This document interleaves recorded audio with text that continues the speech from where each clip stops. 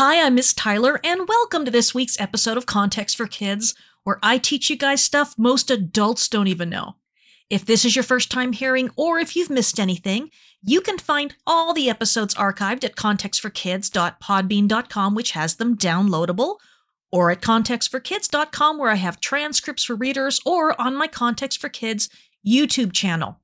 Parents, all scripture this week comes from the MTV, the Miss Tyler version, which is the Christian Standard Bible tweaked a bit, and sometimes a lot, to make it easier for kids to understand the content and the context without having to read an entire chapter every week. Last week, all the focus was on the guys in Abraham's household, which consisted of Abraham, Ishmael, and all of the people who travel with them taking care of the critters and the camp. But this week, the focus is on Abraham's wife, Sarai. Remember Sarai? She is 89 years old, still beautiful, but barren. I'm thinking like Lena Horne, who was almost 93 when she died and still gorgeous, and she could sing.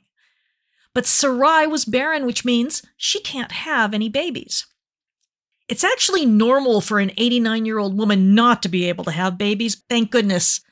But Sarai couldn't even have babies when she was young. Once it became obvious that there was no hope, about 13 or 14 years later, she decided to give her female slave, Hagar, to her husband as another wife, while still keeping control over her as a slave and claiming the child as her own. Hagar had a son named Ishmael, but God told Hagar that the child belonged to her and not to Sarai because Hagar would name him. So Abraham has a child now, but Sarai doesn't. Of course, if you've been listening all along, then you know the story is much more complicated than this, but this is what my generation, and I'm Gen X, thank you very much, and not a boomer, calls the Reader's Digest version. It's a very short summary where I only talk about the things that matter to the story we are talking about today. And now we can read this week's verses. God said to Abraham, "As for your wife Sarai, do not call her Sarai, for Sarah will be her name. I will bless her. In fact, I will give you a son by her. I will bless her, and she will produce nations. Kings of people will come from her." Can you even imagine what it was like for Abraham to hear this news? It's impossible. 89-year-old women can't have babies. They just can't. Not then and not now. I don't even care about the advances of medical science in our modern world. It is still impossible today, and even if it wasn't, what 89-year-old woman would even want to have a baby? I'm 54, and my back and knees aren't what they used to be. Even though I am barren and can't have babies, just like Sarah, well, I wouldn't want to have a baby now. No way, no how. When the twins were born and we adopted them, I was almost 32 years old, and I was so exhausted all the time. I was watching the news one day when they were just a few months old, and there was a story about how doctors had made it so a woman in her early 60s, twice my age, then, had babies, and I was like, oh, that woman gonna die because I'm half her age and so tired that I sleep whenever the babies are sleeping, and I wish I was sleeping even when they're awake. And the doctors can do some amazing things now that weren't possible in the past, but no one has ever had a baby in their 80s. And Sarai is almost 90 at this point. In fact, she will be 90 when she has her baby. And that's just crazy. You know what I call that? I call that God showing off. God could have given Sarai a baby when she was 20 or 30 or even 50, but 90? That's just how God is sometimes. He wants to make sure that everyone knows that the only explanation is a miracle, like the parting of the Red Sea. Now, there are women my age who have babies sometimes, but dang, it isn't the normal thing that people are doing at my age. A lot of times when there are miracles now, people will come up with excuses for how it really wasn't a miracle at all. We'll talk about that when we get to the book of Exodus and the plagues. People have some really interesting ideas about what they think really happened. I put my really happened in quotation marks. But the simplest explanation is that God made a total ruckus in Egypt so that the slaves would be freed, and the people keeping them captive would see that their gods couldn't protect them from the God of Israel, our God. But I don't even think that anyone could come up with a good story to explain how Sarai could have a baby when she was that old. Having a baby is hard work, and a lot of things can go wrong even when women are young and strong. Not only was it a miracle that Sarah could even be pregnant, but every day she lived was also a miracle. Sarai should have died because no one's 90-year-old body can handle something like that. God was going to make a miracle, and he would have to keep making new ones every single day. Sarai being pregnant was like a sign, just like circumcision was a sign. And a sign shows us that God is doing a new thing because there is simply no other explanation. And speaking of a new thing, let's talk about one of my favorite verses from the prophet Isaiah. In Isaiah 43 and 48, God is telling his people who have been taken away to Babylon, far from home, that he will be doing something that they can't give the idols they were worshiping any credit for. They were doing that, For hundreds of years, they were supposed to give God credit for the rain. The babies they had, the food they grew, the size of their flocks and herds of animals, and the fish they ate. But instead, they gave credit for the rain to Tammuz and Baal-Hadad, and the grain to Dagon, and the babies to Asherah. But now, God is promising to do something that no one has ever done before. The people are in exile, which means they've been taken from their homes and aren't allowed to go back. Just like Adam and Eve were exiled from their garden home and weren't ever able to go back there again. Exile is always a sad thing. The Jews living in Babylon who were faithful to God and loved him and loved Jerusalem weren't allowed to just pack up and go back. Only a king could give them permission. And God was going to make the Persian king Cyrus send them back and even pay to rebuild the city and the temple. Wow. After God tells them this, he says, "Don't focus on what happened in the past. Don't pay attention to it. Look, I'm about to do something new. It's coming soon. Don't you see it? I will make a way in the wilderness and rivers in the desert to bring you home." That's Isaiah 43, verses 18 through 19. Then in Isaiah 48:6, he says, "You have heard everything I said to you through my prophets. Aren't you going to admit that it all happened just like they said it would? But from now on, I will be telling you new things that I have hidden from you up until now." You know why I love these verses and why they remind me of Sarah? Because as we go through the Bible, God is always doing something new and unexpected to save his people.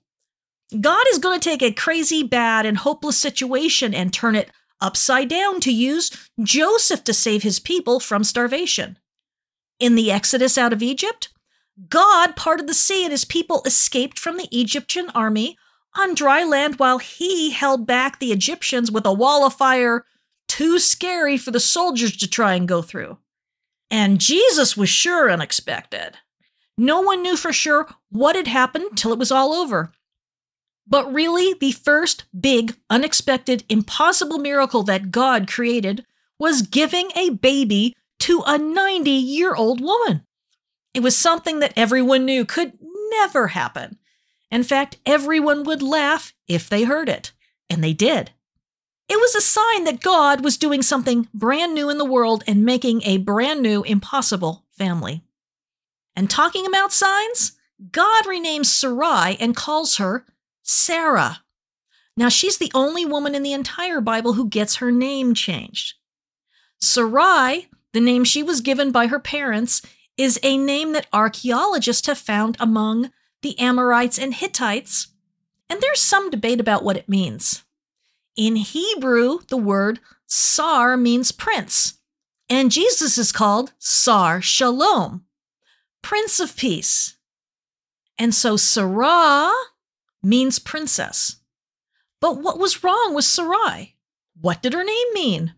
Well, we really don't know for sure. And people have been debating about it for a long time, since Sarai sure isn't a Hebrew word. But there are words like it among the Hittites, and possibly the name of one of their gods. Remember that Abraham and Sarah were born into an idol-worshipping family, according to Joshua. It wasn't strange to name a child after one of their gods or goddesses. Actually, it was considered to be lucky because it honored their gods, and they hoped that a certain god would protect a child named after them. But it doesn't work out that way in real life. I suppose that normal names just wouldn't be appropriate for the two people responsible for creating a nation of people unlike anything that had ever happened before. And so we have Abraham, the father of nations, and Sarah, the princess. Of course, Abraham and Sarah weren't really responsible for creating a new nation of people. They couldn't. They were too old. God had to create that family. No one else could take any credit. It had to be him, and everyone had to know it. Now, we haven't talked about Moses telling these stories to the children of Israel and the mixed multitude hundreds of years later. We haven't talked about that in a while. But these were their family stories of how God had created a family when it was impossible, making them children of promise, just like Abraham and Sarah's son. And we are all children of promise too. We are all adopted into the family of God through Jesus. And that's the best promise of all, that we would be included in God's family and that he would solve the problem of sin and death, and that we will all live here with Jesus in the world to come when he reigns over us as King of Kings and Lord of Lords. And every year, we will go to Jerusalem to celebrate the Feast of Tabernacles with him. Can you even imagine that party? It's 8 days long. Do you think there'll be fireworks? And your favorite foods? It will be more amazing than our imaginations for sure. And when we're there, celebrating together, we will laugh when we think back to how it all started, with a 100-year-old man and a 90-year-old woman having an impossible little baby. But remember that just because Abraham and Sarah have been chosen for a special role in the world doesn't mean that they're perfect and that they do everything right. And we can be honest and talk about it when they do things that are wrong, which just makes them like us. If God only used perfect people, then only Jesus would have gotten anything done. People in the Bible did things that would get them sent to jail right now. But the ancient world operated by different rules. God was starting with Abraham and Sarah, who were from Babylon. Babylon was a wicked place where the strong were cruel to the weak and the rich took advantage of the poor, and they got away with it because no one who could stop them was willing to. God removed them from all that and sent them to the land of Canaan. And we can see from the fact that Abraham travels all around without people messing with him at this point, that the Canaanites at this time are peaceful. But we know from history that there were people called the Amorites who were coming into the land, and they would be changing things as they got more and more powerful. By the time the children of Israel returned from Egypt, things would be very different, and we'll talk about that more later. Something interesting that I've never noticed before was that God told Abraham, "Your name isn't going to be Abram anymore. Your name will be Abraham, for I will make you the father of many nations." Well, that's pretty straightforward and obvious, right? Abram is getting a new name, and people will start calling him Abraham. But with Sarai, what happens is very different. As for your wife, Sarai, do not call her Sarai, for Sarah will be her name. God's giving Abraham an order.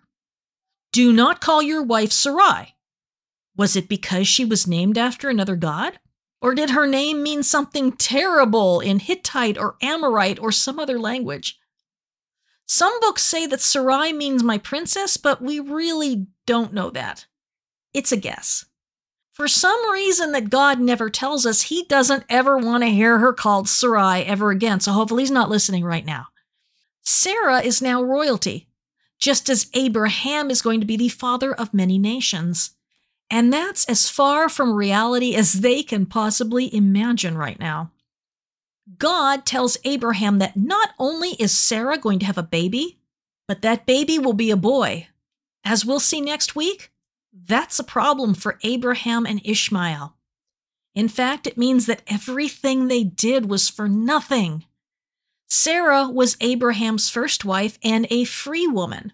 Any child she would have, even if that child wasn't a miracle like Isaac will be, would inherit at least twice as much as any other child.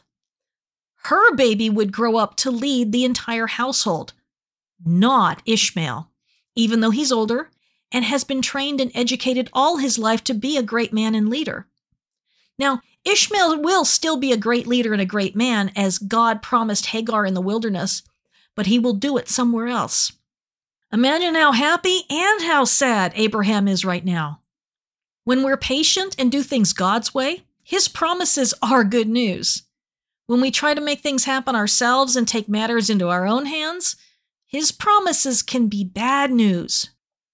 For Abraham, this is great news and terrible news all at the same time. He loves his son very much. Ishmael's been expecting one sort of life, but from now on, he will be living an entirely different life. He's the son of Sarah's slave, who Sarah and Abraham never even call by her name. And that's a lot different than being the son of the matriarch, who is the head woman in charge of the household. How will Abraham react to this news? We'll find out next week. And it's easy to miss something even more important than Sarah's new name. God has just made Sarah part of his covenant with Abraham. He hasn't even mentioned her before now, even though he did save her from Pharaoh. That doesn't mean that God hadn't noticed her, just that he doesn't tell his full promises all at once. God doesn't tell everyone his entire plan and how it will all happen. You know, like the bad guys in movies when they go, ha ha ha, you fool, you thought you could stop me. And then they tell the entire plan. And then when they're telling the entire plan, the hero gets out of his restraints and, knocks the villain out with a karate chop. And if the villain had just shut up about it and just, did what he was going to do, the hero wouldn't have been able to stop him. I think that's why God does that too, because God doesn't want us to stop him, and we would.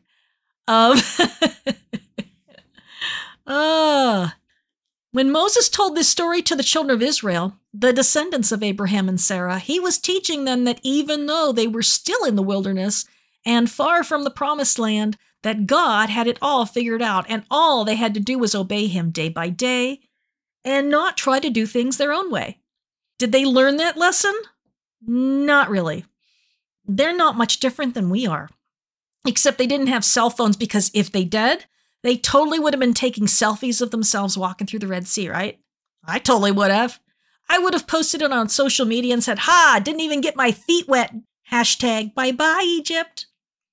Just like God promised in his covenant with Abraham, God is saying that Sarah will produce many nations and that kings will come from her. God is giving her the same promises that he gave Abraham. God promised Hagar a great many descendants, but not kings. Of course, there are going to be many kings who come from Abraham and Sarah. Some of them will be the kings of Israel, like Saul, David, and Solomon, and others would be over the north or the south after the land got split up once Solomon died. And there would be other kings too.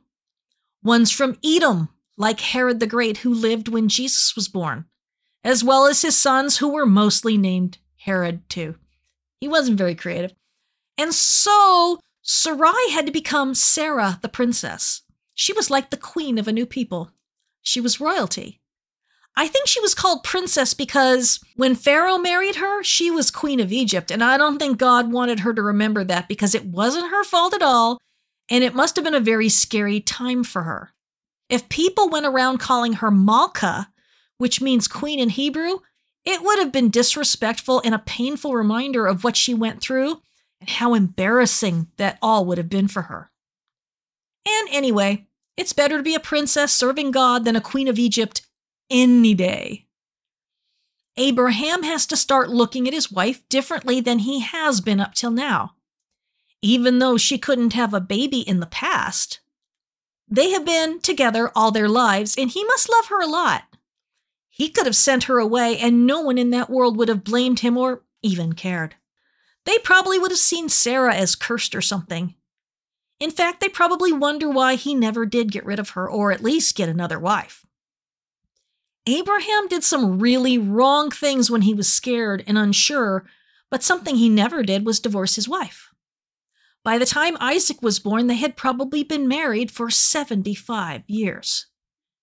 And that's a long time to be with someone and to never give up on them, no matter what. I want you to know something very important. God is like that with us too. I mean, without all the mistakes and the sins of Abraham. Remember that the Bible is God's story. It's not Abraham's story, Moses's, David's, or Paul's. It's because of how God deals with these people, no matter what they do, that we learn about how perfect, trustworthy, and merciful he is. Abraham was 75 years old when God called on him, and Moses was 80. David was younger, and so was Paul, but the important thing to remember is that God waits until the time is right and isn't really concerned with how old a person is. It wasn't so long ago that a guy on the news said that a certain woman couldn't be president because she was, quote unquote, past her prime, meaning she was too old. And she's younger than me. But the current president of the United States is 30 years older than she is. It was a silly thing to say because God uses men and women, both, of all ages in all sorts of jobs, and he really seems to enjoy picking the people that no one takes seriously. I mean, come on. No one took Sarah seriously, not as a mom anyway. It was totally impossible and had never happened before. Everyone knew Sarah was barren. She'd never had any babies and never would. That's what they were saying. She was too old. People would just laugh at Abraham and Sarah both if they told people what God had promised. It couldn't possibly happen. But impossible things become possible when God makes a covenant promise. In fact, in Paul's letter to the church at Philippi, he tells them that even if he is poor or rich, healthy or sick, hungry or full, he can still do everything that God wants him to do because he gets his strength from Jesus. Paul doesn't have to worry about how to get the work of God done. He just has to keep doing it and watch God make it happen. Paul worked hard, but it was God clearing the way for him, just like Isaiah promised God would do for the exiles who would be returning from Babylon. And this reminds me of another story about a woman named Gladys Aylward, and she was tiny like me. She was the missionary no one wanted. She was a housemaid. She didn't have an education. She couldn't learn to speak Chinese no matter how hard she tried, had no money, and none of the missionary societies would pay her way over to China. But she told God that she would go if he showed her what to do. The story of how she got there and what she did is amazing. She might be the bravest person I've ever heard of. There's a movie about her, but a lot of it was made up. But some of the most amazing things in it are actually true. I included a link in the transcript from YouTube where you can learn about her. Just like Sarah, she is proof that God can do absolutely anything he wants in our lives. That doesn't mean that we get to do whatever we want, but anything that he wants, we can do in his way and when he wants us to do it. I love you.